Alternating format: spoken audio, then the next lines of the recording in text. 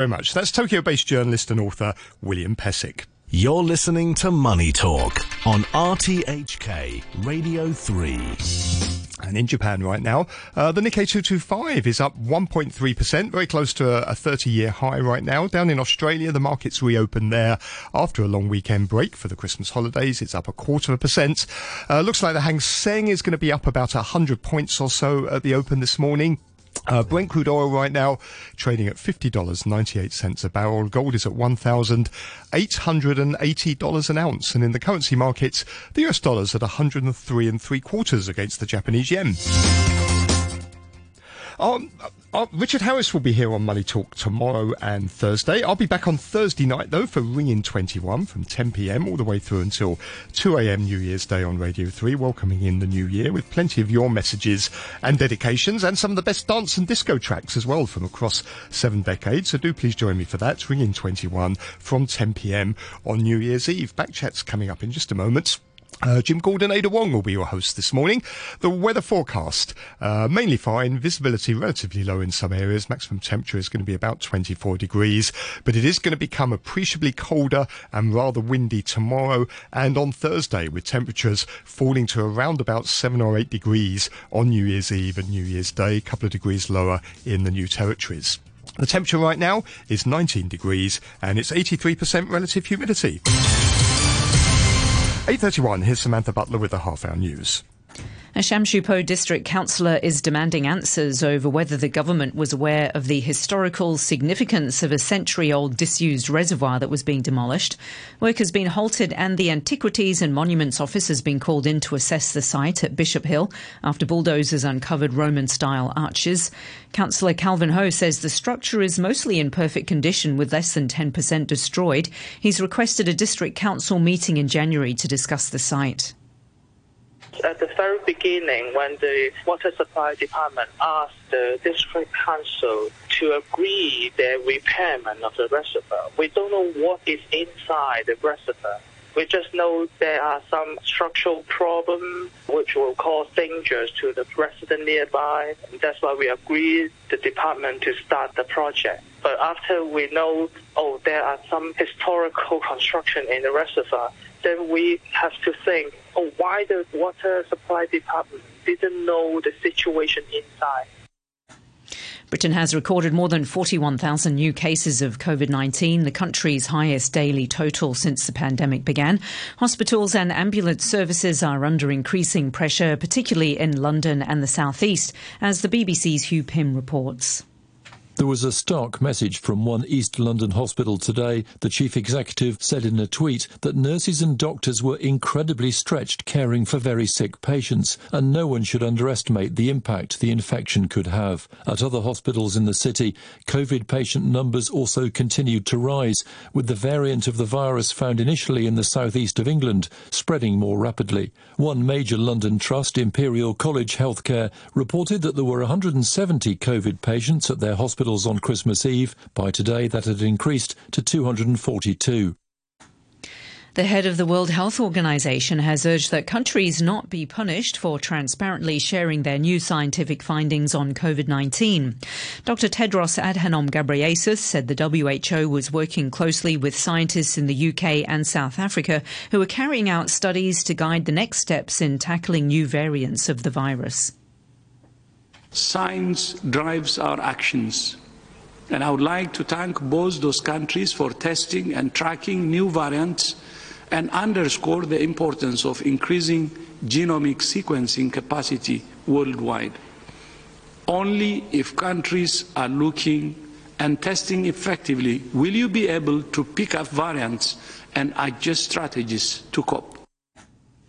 You're listening to the news on RTHK.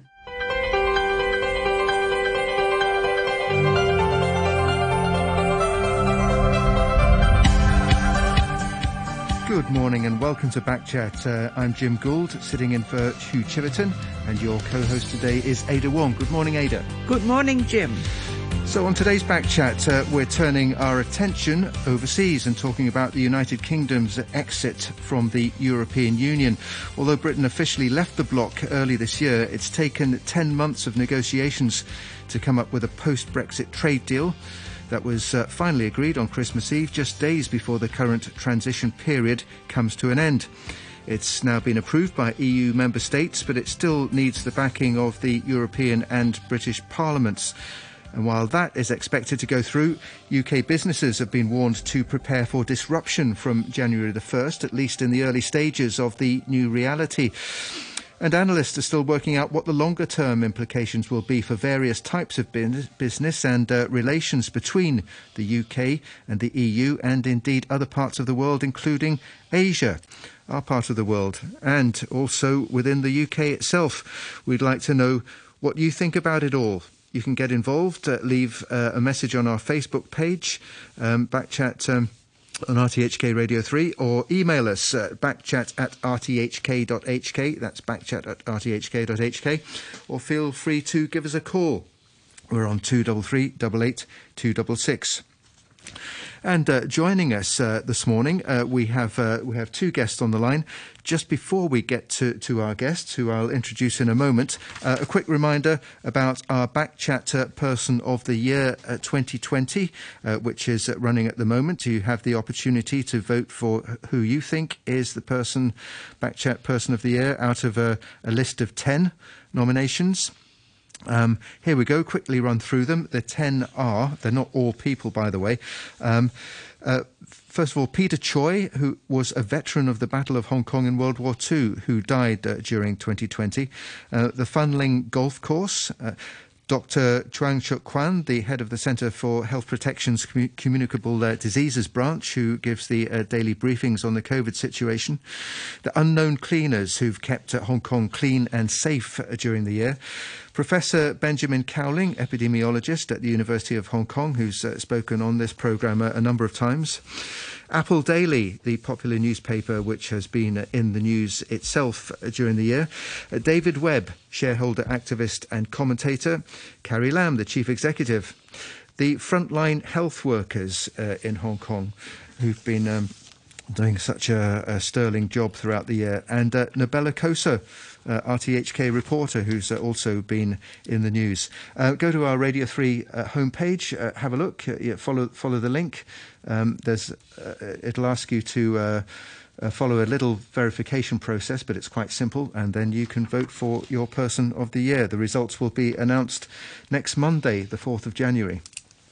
Okay, so joining us this morning for our discussion, we have Brian Wong, the founding editor-in-chief at Oxford Political Review and a Time magazine columnist, and also Professor Sandra Marco Colino, who's an assistant professor in the Faculty of Law at the Chinese University of Hong Kong and who's an expert on European business law.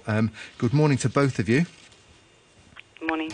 Perhaps, good morning. Perhaps Brian Wong, perhaps if we can start with you.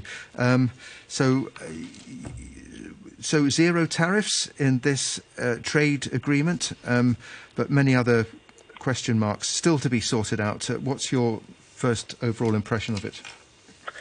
I mean, my first overall impression of this is basically, I think, an affirmation of what I've consistently maintained about, I guess, the Brexit negotiations and state of Brexit since Theresa May's, I suppose, or Boris Johnson's ascent to power, i.e. Brexit clearly was a decision that wasn't in any country's interest, in particular Britain. And in terms of negotiations, though, the past 6 months have certainly done a lot of damage mitigation or reduced or ensured that as far as the trade deals would go, Britain would at least get a better deal than expected at the end of May's tenure.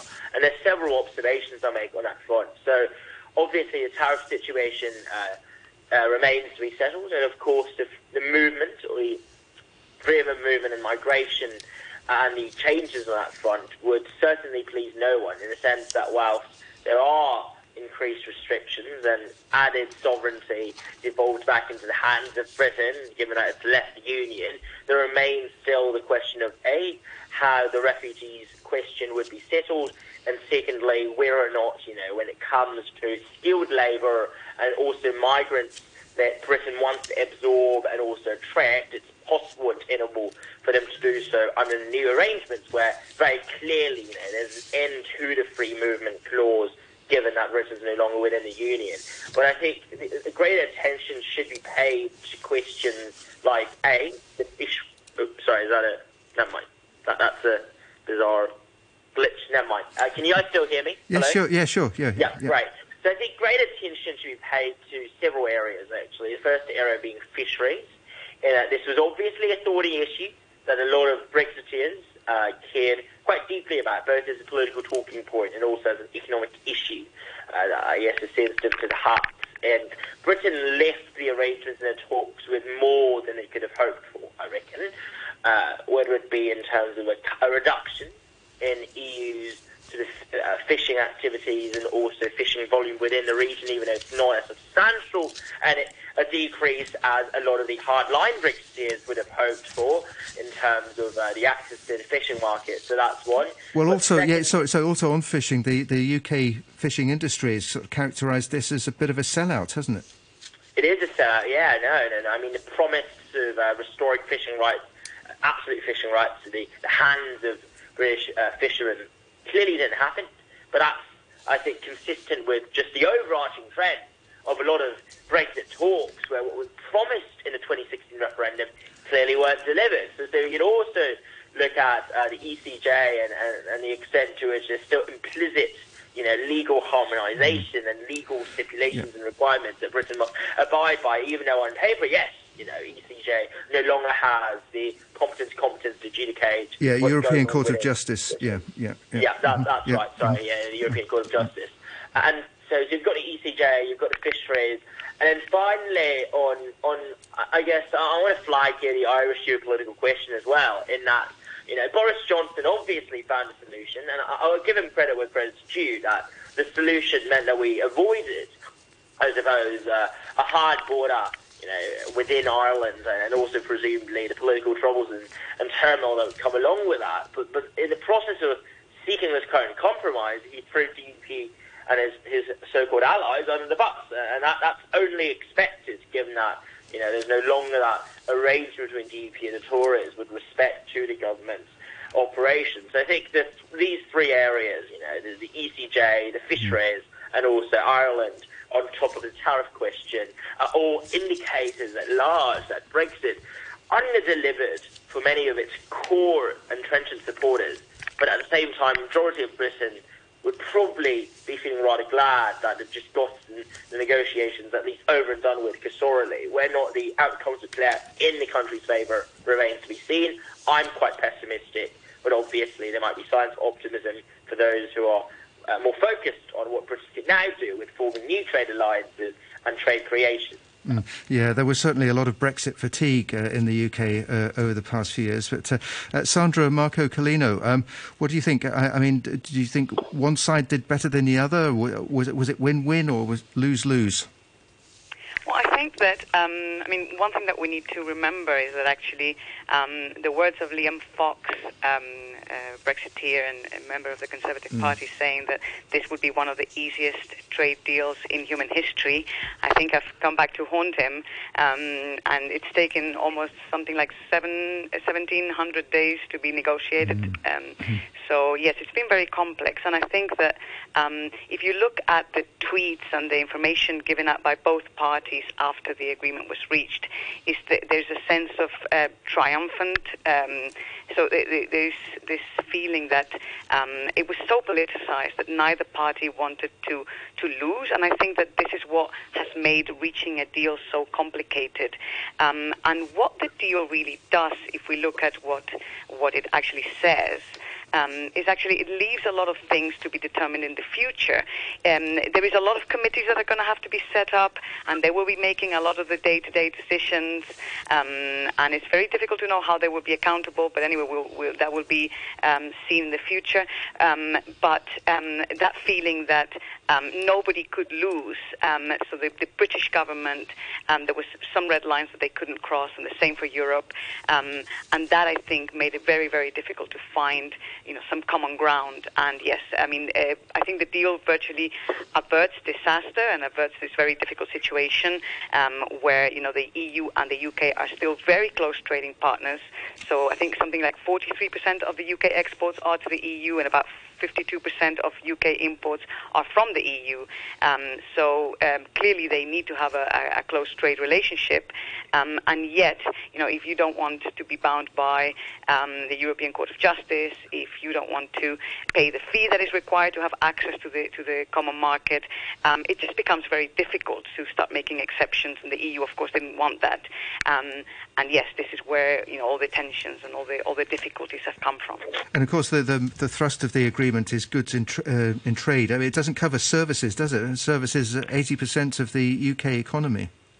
Exactly. So, I mean, if you look at, for example, I remember reading this week also that Japanese car makers have welcomed the deal because, like you say, goods are covered and there will be zero tariffs. That was extremely important.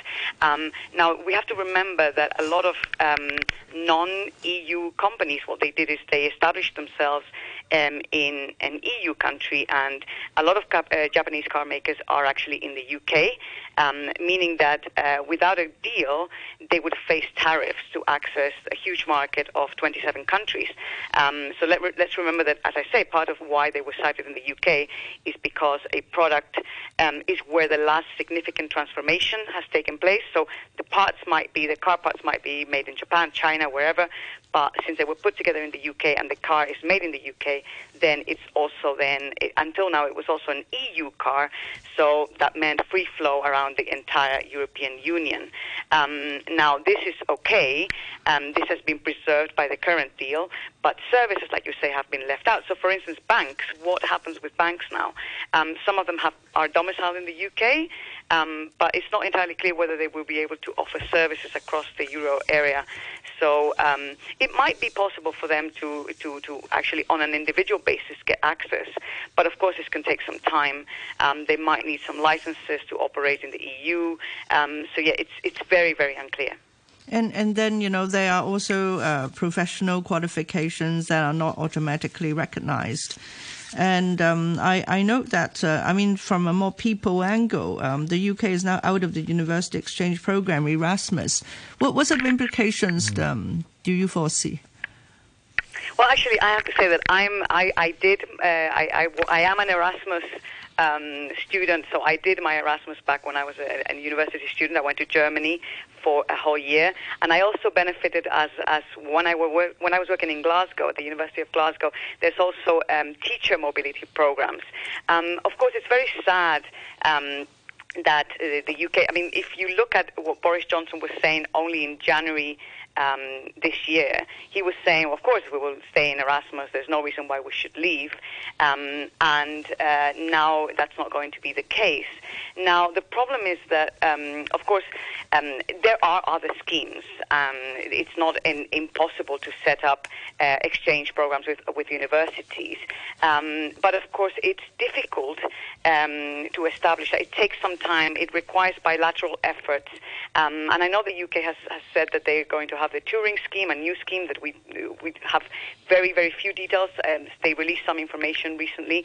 But it is a shame. I mean, if you think of the amount of students that benefited from this opportunity to go to another European country and spend 1 semester, 2 semesters studying there, learning the language, also the culture, and this is now, it's of course, as I say, there will be exchange opportunities for sure, but it will be difficult to establish that all again. They're talking about the expense of the program, but it is really unclear also how the new scheme will save any money. They're already talking about investing hundreds of pounds hundreds of millions of pounds. So it's really unclear how this saves money and how this is a better alternative. But yeah, I feel personally, of course, that this is a bit of a shame because as somebody who's benefited from this personally, yes. OK, let's ask Brian Wong about that as well. The UK no longer being in the Erasmus student exchange system. What's that likely to mean for the UK education industry, which, of course, has been quite a success story? Well, I think the first thing I'll note is Erasmus Plus is a very instrumental force contributes towards the education sector, both in terms of business, but also more generally in terms of the innovation and the human capital, and in all honesty, the inability of Britain to participate in the programme would, in my opinion, precipitate a pretty difficult period, at the very least over the next 2 decades, for a lot of the EU-centred scholarship, especially in the sciences and STEM, where Erasmus has played a pivotal role in just bringing in and importing Europeans and talents, as well as allowing for field practice and also all sorts of internships that British students have had in European corporations. But with all that said, at the end of the day, I'm still optimistic in the sense that Britain obviously has access, given the entrenched historical advantage and also the institutions that it has, Oxbridge, LSE, the Russell Group and whatnot, to the international market of students, researchers and scholars. So yes, it is certainly true that not being an Erasmus would dent its appeal towards EU members, but on a more, I guess, positive note, I suppose, there's the possibility of attracting more scholars, especially in light of the ongoing US-China tensions in the Cold War, attracting, say, Chinese students and scholars who are, I guess, relocating from the States, or alternatively, individuals or scholars from the Commonwealth countries with which Britain still maintains pretty decent ties overall. So, yes, there's a downside, but I suppose the downside could be partially compensated if Britain were to introduce more aggressively positive and attractive measures when it comes to visas and also other arrangements in drawing in talents. Whether or not Boris Johnson, though, as a government, would bring in these measures remains to be seen, and I'm, I suppose, less optimistic on that front. Brian Wong, do you foresee a lot of UK business moving or relocating part of their business to EU member states so that they can offer services to their EU customers? For example, I see that TV services will now no longer be able to offer pan-European services to European viewers after this Brexit deal. So the issue with relocation as a move in general is that with the added uncertainty now, both in terms of ECJ but also in terms of legal jurisdiction and dispute resolution, I think a lot of British firms would be hesitant to relocate at least all of a sudden within the next 3 to 5 years so abruptly to the EU. Whether or not there's a long-term shift, though, I think is a more interesting question. And I personally think, yes, that a mirage is likely, whether it be because of, as you said, the larger markets, with respect to the TV, but also digital communications at large, and also phone networks, or alternatively, if you're not looking at service providers, just merely sort of high-end goods providers as well, right? The markets that EU offers and also the customs arrangements from within means that for sectors like, say, biotech, for instance, particularly pertinent given COVID, the EU remains a far more lucrative market than Britain will be. But with that said, there are also other sectors that I think Britain would be able to maintain, simply because the transitory costs are too high. So these are sectors where Britain has had and still holds comparative competitive advantages in, whether it be sectors pertaining to, funnily enough, sports is one of them, actually, and also the sports clubs, football clubs in particular, or alternatively, the higher education sector and the education industry, and finally, particular niches in the secondary sector or the secondary market that the north of England, despite the closing factories and also the transition in the economy, Britain remains a leading producer of these goods, and it's unlikely that relocation happens for these factories simply because of the various entrenched factors that render Britain the environment where business is best conducted. So some businesses will move, some won't. Obviously, the Emirate would be and deal a heavy blow to Britain, but the blow is softened and mitigated by, I suppose, it's seeking to explore alternative trade partnerships and deals, and also a new modus operandi with countries like Japan, CF the recently signed agreement, and I suppose with China, although that also depends domestic politics within Britain over the next few years. OK, just looking ahead to the next few days, the UK Cabinet Office Minister Michael Gove has told businesses to be prepared. He says that there'll be some disruption and practical and procedural changes. I mean, New checks will be required from January the 1st. Sandra, what sort of picture are you expecting to see then? I mean, I guess the problem is the uncertainty now that there's I guess not everybody has read the trade deal, and it's expected also that a lot of businesses will just hope to continue as usual. And more than anything, what the expectation is that there is more paperwork to be dealt with, and that of course can cause delays. If you think of the amount of traffic, of the amount of lorries, if we've seen these days crossing the border, of course that means that any little issue, any little requirements, if they're not completely ready, it means that, of course, this will lead to delays, of course. And as we know, for some of the things that are being delivered, this is a significant problem. So, yes, it's not entirely clear how these things will be resolved. It's just also not knowing, right, how the system is going to work. As I said, a lot of the decisions have simply been postponed, have simply been delegated on these committees that need to be set up. And, so it's just, I guess, getting used to the new reality.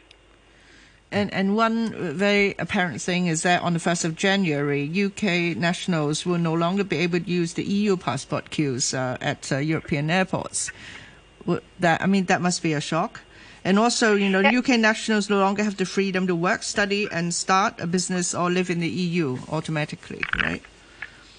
Yes, so the thing is that it's not entirely clear about the queues because sometimes it's EU and some other countries, so I don't know exactly where they will place UK citizens right now. But definitely, one of the issues that has been talked about is, you will get your 90 days visa to get into the EU, and any short-term business visitors. For instance, if you're going to a conference or if you're going to some kind of exhibition, that should be fine. But if you're going to offer any goods or services, then indeed you might actually be required to present a work visa. I think one example that was given in the press, if you're a model and you're going to, you're simply attending a recruitment event, etc., that's fine. But if you're actually going to be taking part in a catwalk show or something, then you might indeed be required to present a work visa. Brian Wong? Yeah. Yeah, what sort of scenario are you expecting on January the 1st? Long queues of trucks once again at Dover and other ports? One. Yeah. That's certainly one. And I think, ironically, I suppose, the COVID pandemic has certainly dampened what would have otherwise been a rather sort of a stark and a bleak start to the year when it comes to precisely as you said, the passport issue and also the travel barriers that would now be erected naturally.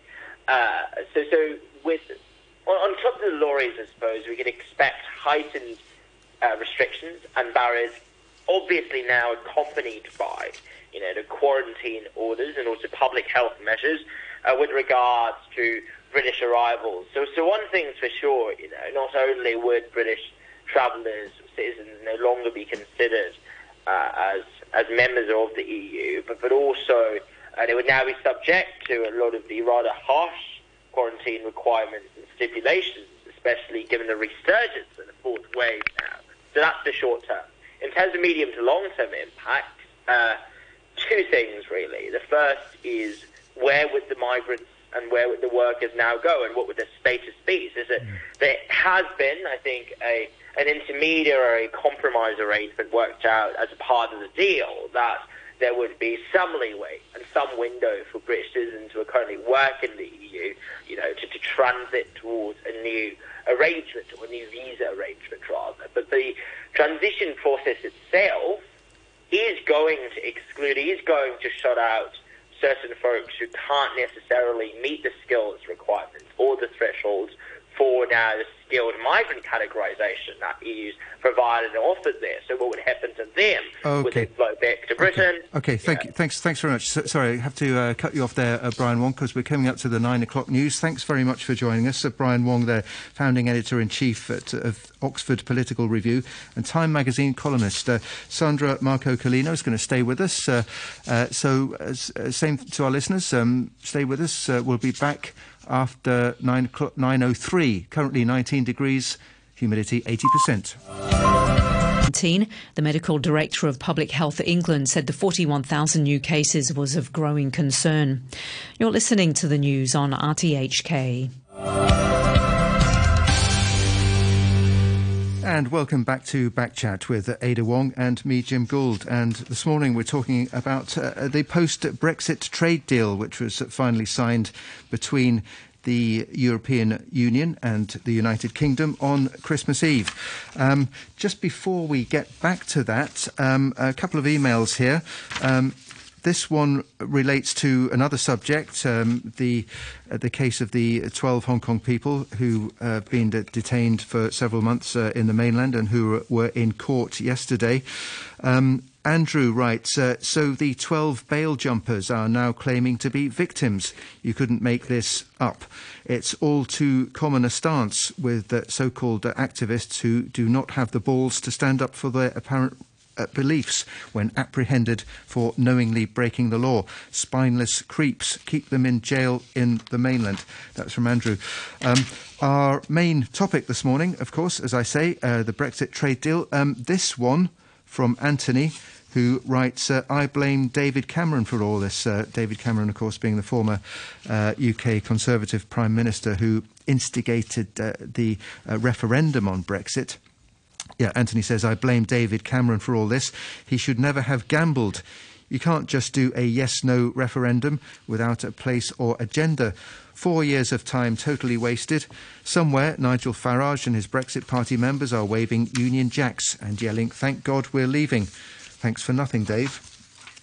Well, we're joined on the line now by John Bruce of JB Advisory Services, who's a Scottish businessman who's been in Hong Kong for 25 years. And also on the line, we have Professor Sandra Marco Collino, Assistant Professor at the Faculty of Law at the Chinese University of Hong Kong, and who is an expert on European business law. John Bruce, thanks for joining us. One element, of course, of this, the whole Brexit programme is that it's not very well received in Scotland, is it? And the Scottish First Minister Nicola Sturgeon has been making that point again in recent days. And now talk is re-emerging about another possible referendum on Scottish independence. What do you think? Thank you. First of all, to yourself, Jim, and to Sandra, belated Christmas greetings, and I hope 2021 is a lot better than what we've had in 2020. But yes, touching upon Scotland and Brexit. I mean, no constituency in Scotland voted for Brexit in the referendum. No individual constituency.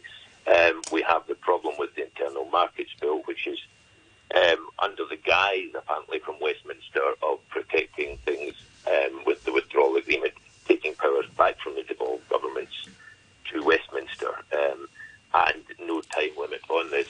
So, yes, and Scotland has existed very much as a small nation with expertise, available land and everything, very much a gateway into the common market or into the European Union. I shouted, let me just double back slightly and say, thank goodness we had an agreement, although to me it's very much an agreement not to have no agreement, because so many things have been pushed down the road.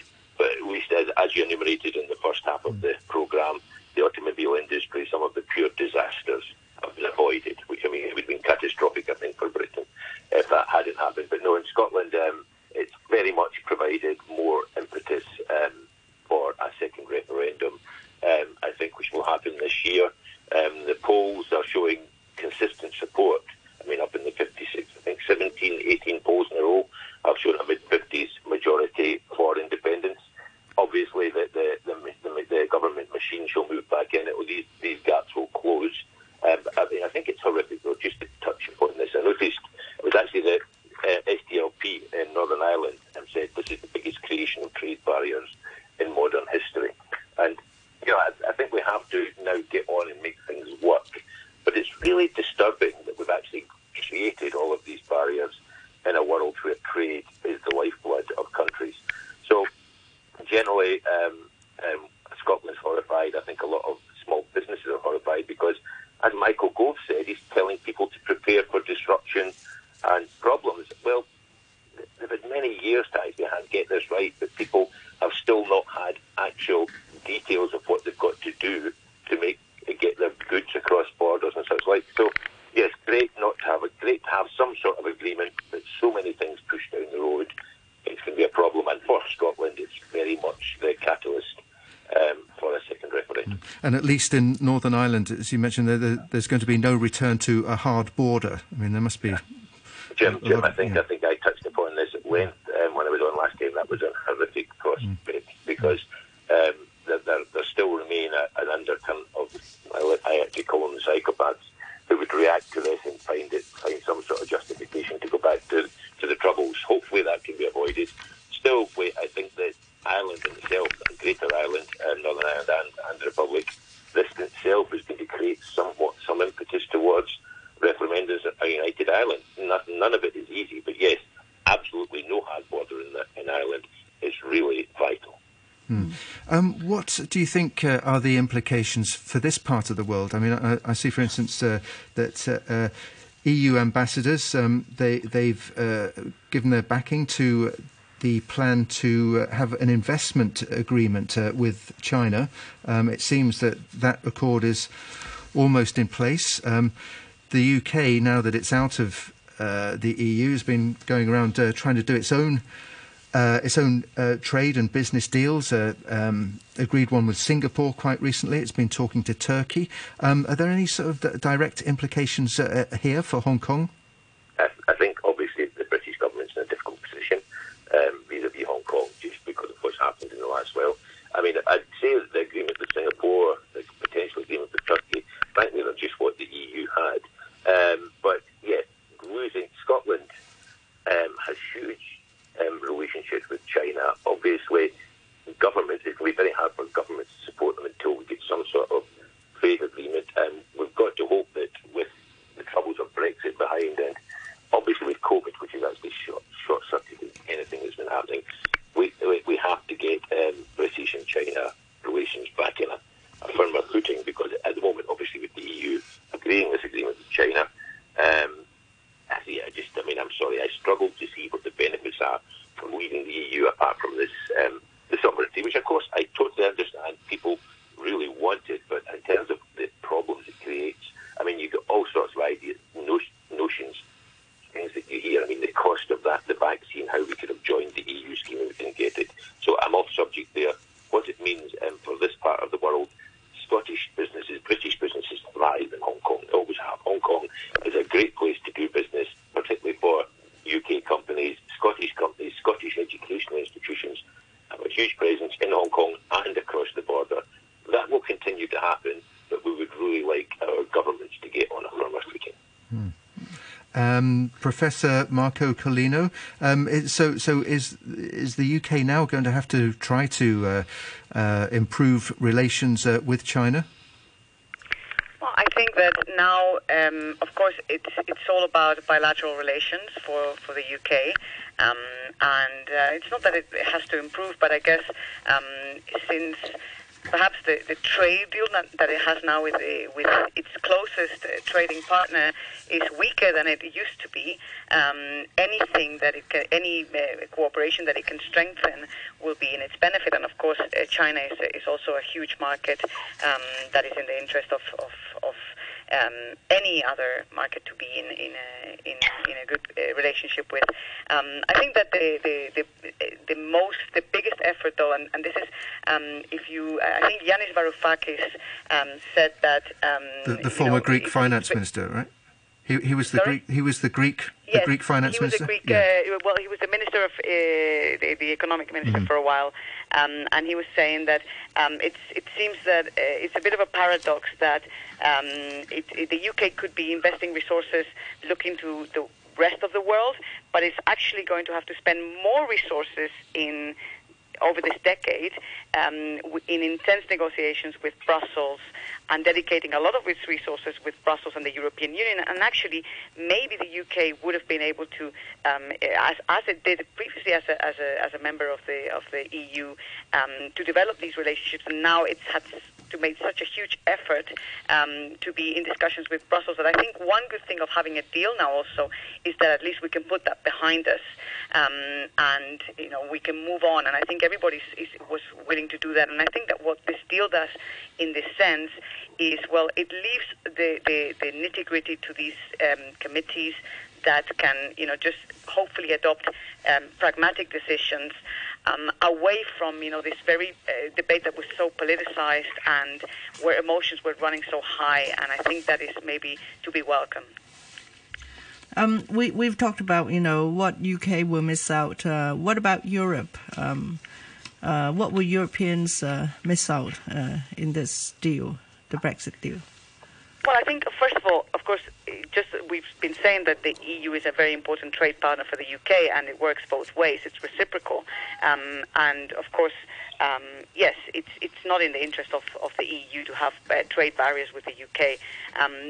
But also I think that, in a way, perhaps the biggest problem for the EU is that it has perhaps given a little bit of a bitter taste to this integration process that had been doing relatively well. Of course, it's always had challenges, and there are many things, as somebody who's been looking at European Union developments for more than 20 years, there are many things that could be done better, and of course, things that, you learn also because it's such a new process. It's so unprecedented that you learn by doing most of the time. And I think that it's been a bit of a disappointment to have such a emblematic and such an important member state leave. And of course, the question is the big question here was whether that would tarnish or whether that would really hurt the European integration project and the future of integration. So far, that hasn't been the case, but of course, a lot of question marks still remain in that regard. Okay, John Bruce, you talked about the UK being in a difficult position. Of course, there's also the United States factor, isn't there? Because President Trump, who's on his way out, has been quite an enthusiastic supporter of Brexit. But it's rather different with the incoming President Joe Biden, who's also warned that if Brexit threatens the peace accord in Ireland, you can forget about a trade deal. So how's the UK government going to have to approach that? Well, yes, of course it's a problem. It's another problem. The Democratic Party has always been and probably less faithful to China throughout history than the Republicans, but hopefully we get back to a sort of normality of politics. But yes, it's a difficulty for the UK because the Democrats, Joe Biden, has shown that he's very unhappy with the potential situation in Ireland. It's obvious that with the Democratic Party, a trade deal with the UK doesn't seem to be a great priority. I mean, the benefits to them are fairly insignificant compared to other things, obviously very important for the UK. But I think a Biden presidency has got to be good. I've got great respect for the abilities of British diplomacy overseas. Diplomats actually talking behind the scenes, much as Sandra was talking about committees, dealing with the nitty-gritty of the things that haven't been established in this agreement, but it will be away from the febrile politics, and it will just be, let's talk about how we can make things work. I think that we're in a better position for having sensible discussions. But no, I feel that we're in I find it very difficult as part of the UK, and I think my previous position. I am a supporter of Scottish independence, so it just makes me feel more that we have to go down the route of attempting to rejoin the EU as a smaller nation, which in itself perhaps is not ideal, but we can rejoin this great trading bloc, and despite the problems that we all have with the EU, I think I've always said before, we joined the common market and we ended up in the EU, and Sandra actually referred to the pulling together and the homogenisation of Europe, which is perhaps what the biggest objection was to the people that voted for Brexit. But no, I think that America would present a problem if Trump had been re-elected, despite his being in favour of Brexit, because I just don't really think we would have got anywhere with making trade. But yes, that we have lots of problems that, but I think actually in the long run, in the bigger picture, a Democratic presidency, a Democratic Party will probably help us, despite the fact that obviously vis-a-vis trying to deal with China, the Huawei situation, which became a real problem, all of these things still exist. OK, well, here's an email from Craig. Craig writes, some of my American friends can't understand why I support Brexit, so I always ask them the following. Currently, the US, Canada and Mexico enjoy free trade between the three nations. As an American, how would you feel if that trading bloc expanded into passing laws and imposing rules on the US, which were voted on by Canada and Mexico? In all cases, my American friends wouldn't sign up for that, and I think this would be a complete violation of US sovereignty. That is exactly what happened to the EU. It morphed from a trading bloc into a political union. That is why I support Brexit. I have no issue with barrier-free trade and even standards. However, the issue of sovereignty is the real issue Brexit answers. There is nothing to prevent the UK from adopting Euro standards in exactly the same way Hong Kong does, for example, with vehicle emission standards. Our government here mandates imported cars meet certain EU standards. We didn't contribute to the formation of those standards and probably just downloaded some PDF from an EU website. That's from Craig. Sandra, how about that? We talked about difficult, little sort of detailed issues up ahead, but isn't there the possibility there of smoothing things out and making things run more easily? Well, frankly, can I just say also that I think this is one of the big misconceptions of what perhaps the European project is or has been. Of course, the UK has remained sovereign throughout. That's the first thing that we need to remember. Now, the problem is that once you open the borders, right, and you say you have free movement of persons, of goods, of capitals, and of services, you need some common rules. Because just to give you an example, if a Spanish bike manufacturer makes bicycles according to Spanish law, but it turns out that France has a completely different safety regulation, then of course those bicycles will not be able to be imported into France. So what has happened is that Europe normally just sets some common standards. Now, it doesn't mean that Europe absorbs and takes over and just regulates that issue. It just means that it says, well, at least the bikes that meet these requirements or national legislation must allow bikes that meet certain requirements to flow around the entire EU. There is always a need to have some common product standards and some common rules in order to be able to realize that goal of the single market. And I think it was published recently that how many times the UK had voted. You know that the laws are actually voted by the European, by the Council, which the UK is represented in that Council, and I think the UK, in thousands and thousands of times that they voted for legislation, I think they only voted against, or legislation was adopted with the UK voting against it. I think something like 40 occasions maximum, which is nothing. It's negligible. And to say that somehow the UK had these rules imposed is simply absurd. It's not knowing how these rules were even adopted. They were voted by the UK government, by the UK in the Council, which is one of the legislative bodies in the UK. And yes, it is necessary to have these common standards because otherwise, as I say, the single market just doesn't work, and the advantages of this trade bloc just wouldn't materialize. But again, in everything else, the treaties are very clear that the national sovereignty remains. And there is nothing, for instance, I've had this debate also over dinners and things. The European Court of Justice is normally asked to interpret European law, but only EU law and only the things regulated in the treaties.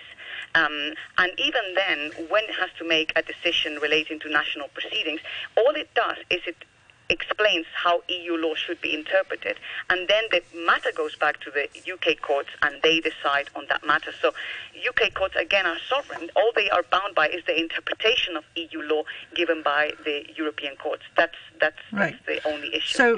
So the UK is now free to diverge from EU standards and rules and approaches, and there will be consequences, right? So they will have to renegotiate with the European Union from the outside. And as you said, there will be many committees to be formed. How difficult is it to negotiate with the EU from the outside? And would the positioning of Switzerland be of help? Well, the thing is, I would say that the first thing that to remember is that, yes, the UK is free to set its own standards, but if we said earlier that about 43% of exports go to the EU. If they want to continue to export, they will have to meet the EU requirements, like all third countries. So they would very likely, most companies will still have to abide by EU standards if they want to continue to export into the EU. And you're talking about the Switzerland deal, and there's so many options that were on the table, but Switzerland, for instance, is part of Schengen to begin with. So there is, for instance, free movement of persons to a certain level, something that the UK didn't want to accept. It's part of the European economic area. And of course, this is not, and it's also part of the European Free Trade Agreement. So these are not things that the UK was willing to take part in. Switzerland still pays some money and accepts some of the European rules in order to benefit from greater or trade advantages with the EU bloc. So if the UK didn't want to accept that, of course, it's very difficult to have some similar deal. John Bruce, hi. So the UK Chancellor, the Finance Minister Rishi Sunak, he's been trying to reassure the City of London that it won't suffer any damage because of the deal. And he's talking about doing things differently and making the City of London the most attractive place to list new companies anywhere in the world. What are the chances of that, in your view? Yes, very quickly, Jim, just on what your American caller said. I can understand what you're saying, but I think the big sort of analogy here is that America is the big fish in that North American Free Trade Agreement, and it basically imposed its will in the other two countries.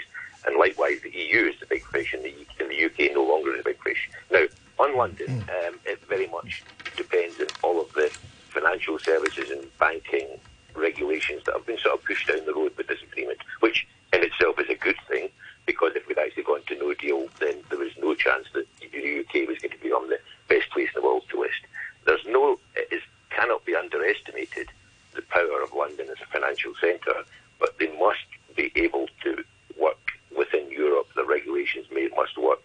I think, once again, as I say, this has just created barriers. I'm fairly sure that moving ahead, these barriers will be overcome, but they have got challenges from Hong Kong as a listing centre, obviously, from New York, and Europe has obviously always had its eye on that great financial market that is London, and Brexit perhaps has given a chance to places perhaps at Frankfurt. I mean, we've seen the examples of big banks moving their offices to Dublin. We've seen Rees-Mogg opening an office for his hedge fund in Dublin, which is just particularly annoying. So I think we've created problems. I feel that the UK as a financial listing centre shall persevere. I just think that they've created short-term problems that are going to take a lot of negotiation. But hopefully, as Sandra said, this is done in committee, etc., and it's not done by politicians.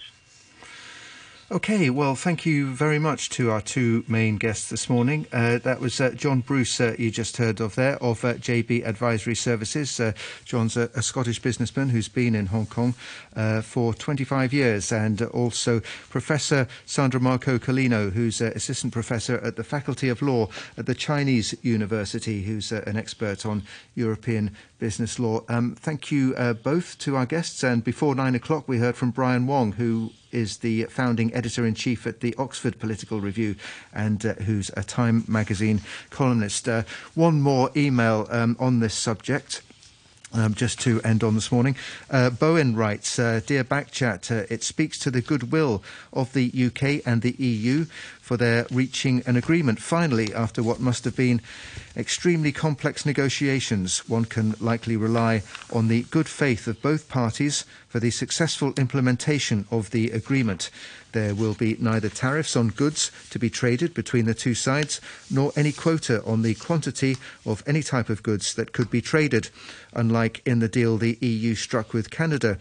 And as the UK will also be able to strike free trade deals with other countries, the UK will be in a position to expand its trade with the rest of the world.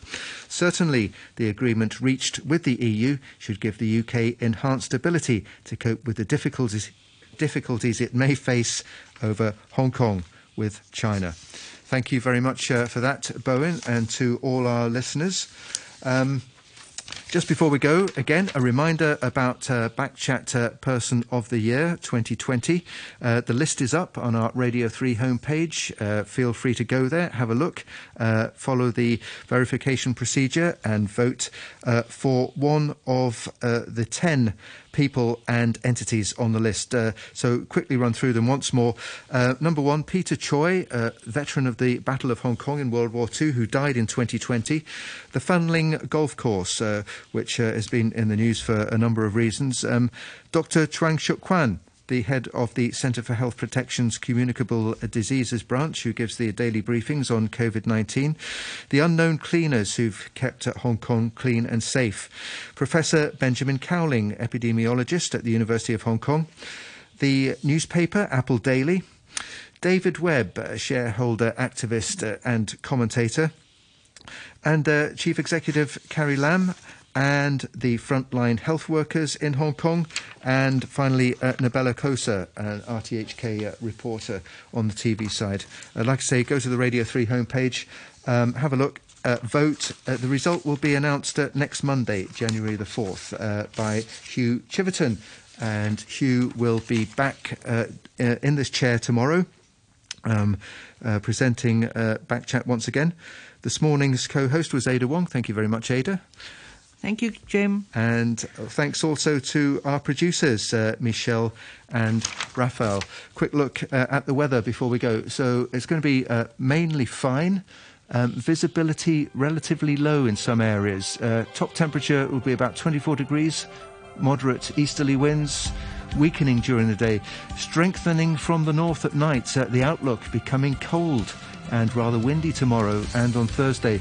Morning temperatures in the urban areas will fall to 7 or 8 degrees on New Year's Eve and New Year's Day, and it'll be a couple of degrees lower in the New Territories. It will be very dry, morning temperatures remaining low over the weekend. Currently, the temperature is 19 degrees, humidity 79%. To fight the virus together, we must protect ourselves and others and reduce social contact. Stay at home as far as possible. Avoid social gatherings and don't go to crowded places. Work from home if feasible. Don't shake hands with others. We should also avoid meal gatherings. Let's adopt these measures to prevent the spread of novel coronavirus in the community. For more information on fighting the virus, visit chp.gov.hk.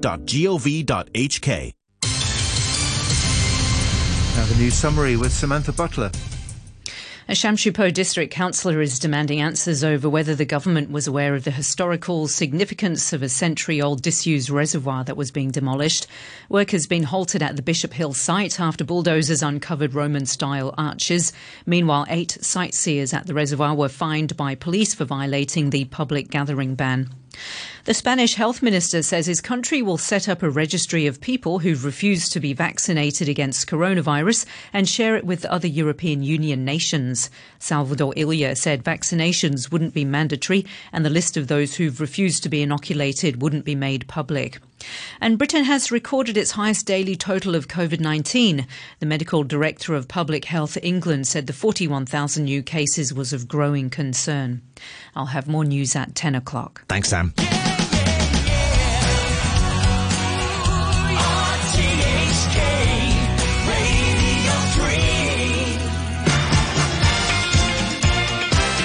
And a very good morning to you. This is James Ross with Morning Brew. Through till 1. whole load of great music and great guests with you for the next 3.5 hours. Let's start how we mean to go on.